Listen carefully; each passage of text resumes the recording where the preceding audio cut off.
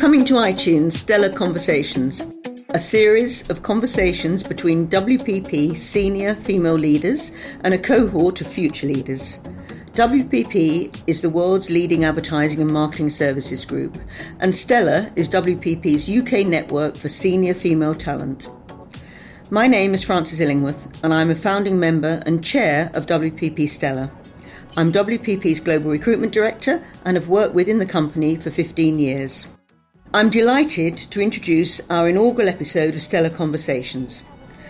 Each episode we will pair one of our most successful female leaders with an up-and-coming female talent from the WPP network for a one-to-one conversation about trends in marketing and communications and advice for women progressing their own careers.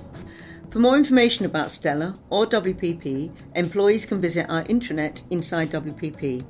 Stella is listed under Communities. Other listeners can visit WPP.com. Subscribe now for up-and-coming podcasts on iTunes. Please spread the word and share amongst women and men, colleagues, friends and families. In this episode of Stella Conversations, we welcome Helen McRae, appointed Mindshare UK's CEO in 2015. Helen combines her UK CEO role with her role as chair of Mindshare Western Europe, representing Europe on the Group M Europe board. She came to Mindshare in 2004 to lead the global Unilever account, before assuming joint responsibility for Mindshare EMEA. Helen is a truly global citizen, having worked on every continent bar Antarctica, and has equally diverse career background covering banking, education, logistics, and of course media. She graduated from Carnegie Mellon University in the US, but still holds her Aussie passport dear to her heart. She will be interviewed by Emma Wright, Sports Account Director, H+K Strategies. How would you describe the company and what you're doing at the moment? It's always hard to describe. I mean, there's two things. It's describing what Mindshare does, but also I find that many people don't understand when you say I work in a media agency. They don't actually understand what does a media agency mean. So let's start there. Because for me, working in a media agency is probably the coolest job on the face of the planet, because when you come to a media agency, you get to work with technology, you get to work with brands, you get to work with creative, you get to work with insights and data and analytics. It really brings together everything about the new age of marketing that everyone keeps talking about: big data, programmatic content, and it all comes and coalesces, I believe, of course, because I run a media agency, here inside the media agency. And that's what Mindshare does. Mindshare doesn't do just one thing. Nick Emery, who's my boss, says that media is the start and end of everything. And if you think of that through, it is true. When you think about communication, we do insights. How do people react? What do people really want to understand about brands? Who are these people? But if I have to say what Mindshare does, is that we are the adaptive marketing agency. Insights, data, creativity, all of that in one place. What do you think is the most exciting change that we're going through as an industry?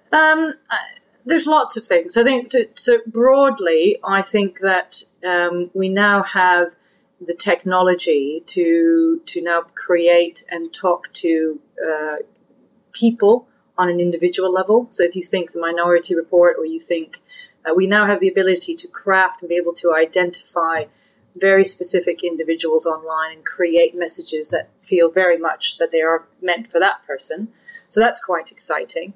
And then the other bit, which we've spent a lot of time talking about, is AI, so artificial intelligence. And what does that mean in this new world of chatbots? What does it mean in terms of our own industry, in terms of how much can we do by machine learning for big data? Is that how can we take that big data, which is quite overwhelming and quite amorphous, and actually break it down and create something that's actually quite meaningful and succinct?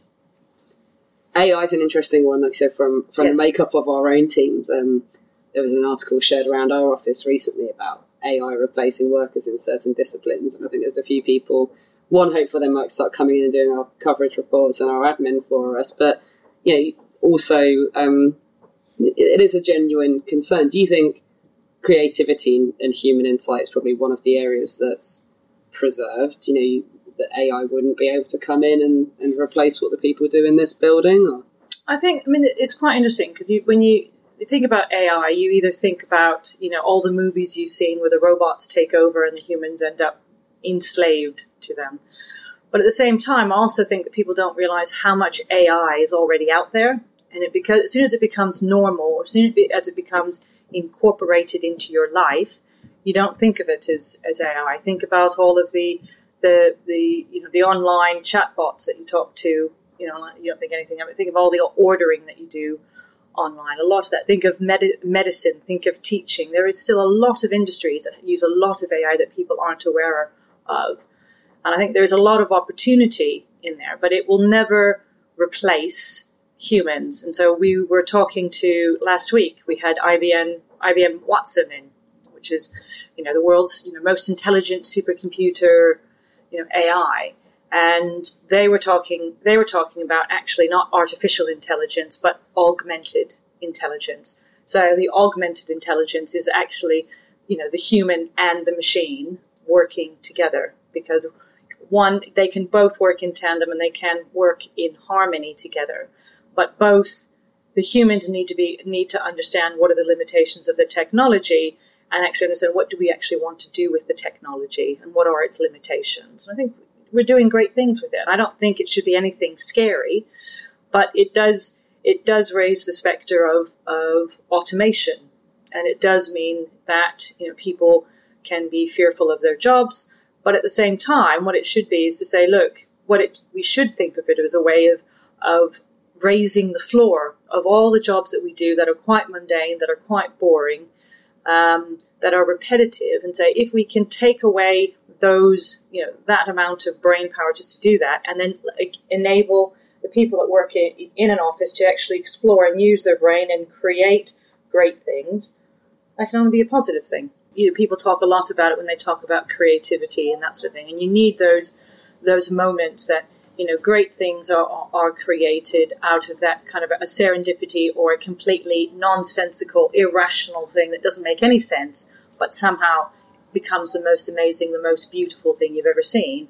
And it's not something that fits an algorithm. And that's to some extent the magic. And that's the magic of human beings, and it's the magic of why I think that's why I feel intensely positive about the role of humans, in advertising, in marketing, and in media. They're desperately, desperately needed, and machines can help us do greater work, but they cannot and they will not replace us entirely. Hope not. Moving on from robots, because I'm a sci-fi geek and I could talk about them all day. You've had a really fascinating career that's led you. This is the retrospective part, right? I'm not using the R word. It's like anymore. The Lifetime Achievement Award. I have the big red book. This is your life. Yeah. You've worked in every continent except Antarctica. Yes, That's true. If my information is correct. That is actually true. What's that taught you in terms of leadership across all those different countries and cultures? Obviously, you go into different offices in different countries, and there'll be different dynamics, different personalities that you meet along the way. I mean, for me, leadership is about learning. I mean, so when I worked in different countries, it was because I love learning. I love, coming into a new situation and trying to figure it out. And that is what leadership is about. Leadership is an iterative process. It's something that you constantly have to work on every day. And it also requires a lot of stimulus. And that's what I got from traveling around the world, was that, just working in different cultures, working in different countries. But at the same time, while there were many, many differences, there were a lot of commonalities. You were still working with people, you're still working with brands, with businesses. And at the end of the day, there's a lot more commonality across borders than what people give a lot of credit for. Were there ever any challenging moments going in as a woman leading in some countries and some cultures where maybe people weren't so used to seeing that? Yes and no. I mean, there's a story. I worked in Korea back in 2000 something, and I think I was quite an oddity. Children used to stare at me, in the and cry actually on the metro, that sort of thing. And because they were used to seeing lots of white men, but they had no idea what to do with a relatively young white or Anglo woman coming in. And then the other bit about when I moved to different countries, I made the effort to learn the language. And then who spoke Korean, they didn't know what to do with me. So there was no rules or anything that applied to me. So I actually had a lot more latitude and a lot more freedom to do what I wanted because there wasn't any defined box that I sat in. So for me, it was actually not difficult, but it was because I was kind of an oddity more than anything else. And do you think learning the language helped you both? Oh, yeah. Communicating, but also listening, right? It does. I mean, I also used to be a teacher, and I think the other thing is you learn to be very sensitive to your audience about whether or not they understand you. And then also learning a language also shows them the important bit is the effort you make to communicate, and it's not about the accuracy or how complex you can see. They would always apologize for their English, and I would say, well, don't. And then I would speak I speak Thai, and I would then speak in their language, and I would say, okay, is that correct? And they would say, no. And I would say, did you care? And they would say, no. And I'd say, well, then there we go. So it's about the effort. And if you make an effort to put yourself into someone else's shoes and you make the effort to try, I think that opens up a lot more avenues than if you don't. And I think that sounds really obvious, but I think there's a lot of people who don't think about that. And just a little bit of effort goes a long way, particularly when you're looking at cross-cultural divides or cross-cultural, conversations. I didn't realise that you used to be a teacher, and there's an interesting parallel there in terms of everyone knows that you have different styles of teachers. I always thought that the great teachers were also performers. They really then took what they were doing and kind of, express themselves. They learned to orient themselves. They learned to kind of speak out. They learned to try and draw in the audience a lot to get people to learn and check and understand. That, for me, has been one of the most important lessons just in terms of communication and bringing people along. Because back to the point about leadership, you cannot be a leader if you do not have followers. And you don't get followers by saying, follow me. You get followers or a team that wants to work with you because they understand who you are, that they feel excited, and they feel that you actually have a vested interest in not just your own well-being or your own understanding, but the collective journey that you want everyone to take on. We talked a bit about, obviously, different leadership styles in business. Do you think it's the same? There's different ways to lead, different types of personalities that can be successful leaders? I always think that women in particular fall into a trap of thinking that there's one style of being a leader. And I think being a leader is actually quite an individual thing. It's not a costume that you can put on every morning and say, okay, here I go. But it's also about recognizing, spending a lot of time truly understanding who you are and taking responsibility for who you are, taking responsibility and understanding what your strengths are, but equally also taking responsibility and understanding where are you not strong, where are the problematic areas, where are the areas that you know are holding you back, because unless you recognize and own them, you cannot change them and you cannot incorporate it into your own portrait of who you want to be and who you could be as a leader. And I think it's by recognizing that people talk a lot about being authentic and your authentic self. And I think being your authentic self is recognizing both the strengths, but also the stuff that you know deep down that is a weakness and that you feel uncomfortable about. But unless you recognize it, you can't own it and you can't change it. And the only person who is responsible for your career ultimately is yourself. You can have great mentors and you can have great support and you can have great teams, but ultimately the choice is yours and it's up to you to take ownership and responsibility for who you are. Have you gone through several moments in your own career where you've kind of gone, hold on, who am I pretending to be here? I go through that every week. When I talk to other women leaders, everyone has this common thing about, wait, someone's going to find me out, that all that kind of self-doubt, part of who you are as a human being, and it's part of what keeps you focused on why you want to keep trying. We're here as part of WPP Stella and the network. I joined WPP family about 18 months ago, became aware of Stella a few months afterwards. How would you describe it to people? Well, I was part of starting Stella. And it was mainly about talking about diversity and talking particularly about leadership. And it was about scaling to some extent. One of the programs that WPP does, which is called X Factor, which I participated in a few years ago. And X Factor is a course across WPP run by Charlotte Beers, who was the first female CEO of a creative agency, and it's a kind of a leadership empowerment course. It's also a forum by which you sit around and you meet other women, inside the network, and it's a great experience. One, because it's your own kind of individual benefit of learning about leadership and what it means to you. And Charlotte was quite interesting because Charlotte had a profound impact on me, because she said to me, leadership is about you as an individual, and I've become sort of, I guess, a disciple of that now, because it's actually true. But then there was also the question about, okay, how can we scale more of these initiatives in a more consistent way across the group? And that's where Stella was born. Stella was born to drive these initiatives, to pilot these initiatives, and for us as a group to be more consistent in the messaging that we do, and also making WPP a very attractive place for women to want to work.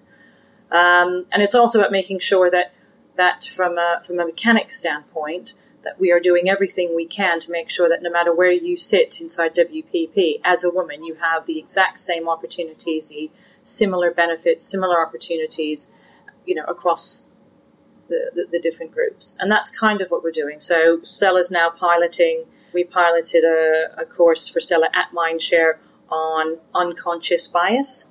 So not just talking specifically about women in leadership, but talking about more broadly about diversity. There is lots of work on things like looking at the maternity protocols of lots of different businesses. What do you think are the kind of immediate next steps that, if people are listening and looking around their own offices thinking, do you know what, I agree, what can companies do? Well, I think one of the interesting things was that the unconscious bias element, because I think people don't set out to, I'm going to hire more men than women, I'm going to hire more young people than old people, or I'm going to hire more people like this than that. And it's the unconscious bias bit, which, there's lots of practical solutions which you can apply in terms of saying, okay, when you receive CVs, redact the name and redact the university. Right? Look at what that individual has achieved. One of the lessons coming out of unconscious bias is that if you insert one new person into a regular meeting, that meeting changes. Totally agree. We just at H+K did a campaign with Gillette called Gillette Great Starts. And we worked with Football Beyond Borders, who's a South London charity helping young people who are not in education, employment or training, get them back in using football as the incentive. And the campaign offered them internships at Gillette, at Sky Sports, and football coaching qualification through Sports Coach UK. And when we were working on it, we all said, well, we need to offer an internship at H+K through this as well, because coming in and working in a sports marketing team on brands like Adidas for those kids is a hugely powerful incentive. And the guy that we got in through the scheme's been with us for a couple of months now, and it's absolutely incredible. It's that butterfly effect, right? You put in one small change to a bigger ecosystem, and it has a massive ripple effect. Yeah, I mean, we do the Mindshare Academy, which is 20 students who are considering leaving school, so they're not quite sure whether they want to go to university or not. And so we've taken them in, and we went through a whole, they spent a few days here, and they went through a selection process to take I think there was 50, we went down to 20, and they were assigned mentors inside the agency. And I participated, and I said, actually, I really want to do this. Not only for the sake of diversity, but also just to do something good. I think it's really, really important that people should come to work not only excited for the work that they do, but also for the things that we do that tries to make, a society a better place. And that could be translated in how can we make media a force for good. So last year at Cannes, Martin Sorrell committed with the rest of the Big Six marketing holding groups to supporting the UN's Sustainable Development Goals, taking us up to 2030.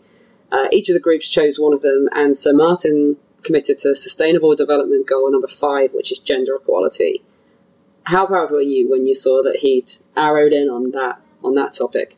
Gender equality is absolutely important. Very mindful of your time, and you're busy, so we're going to finish with some quick SDGs of our own, so Stella Development Goals. See what I did there?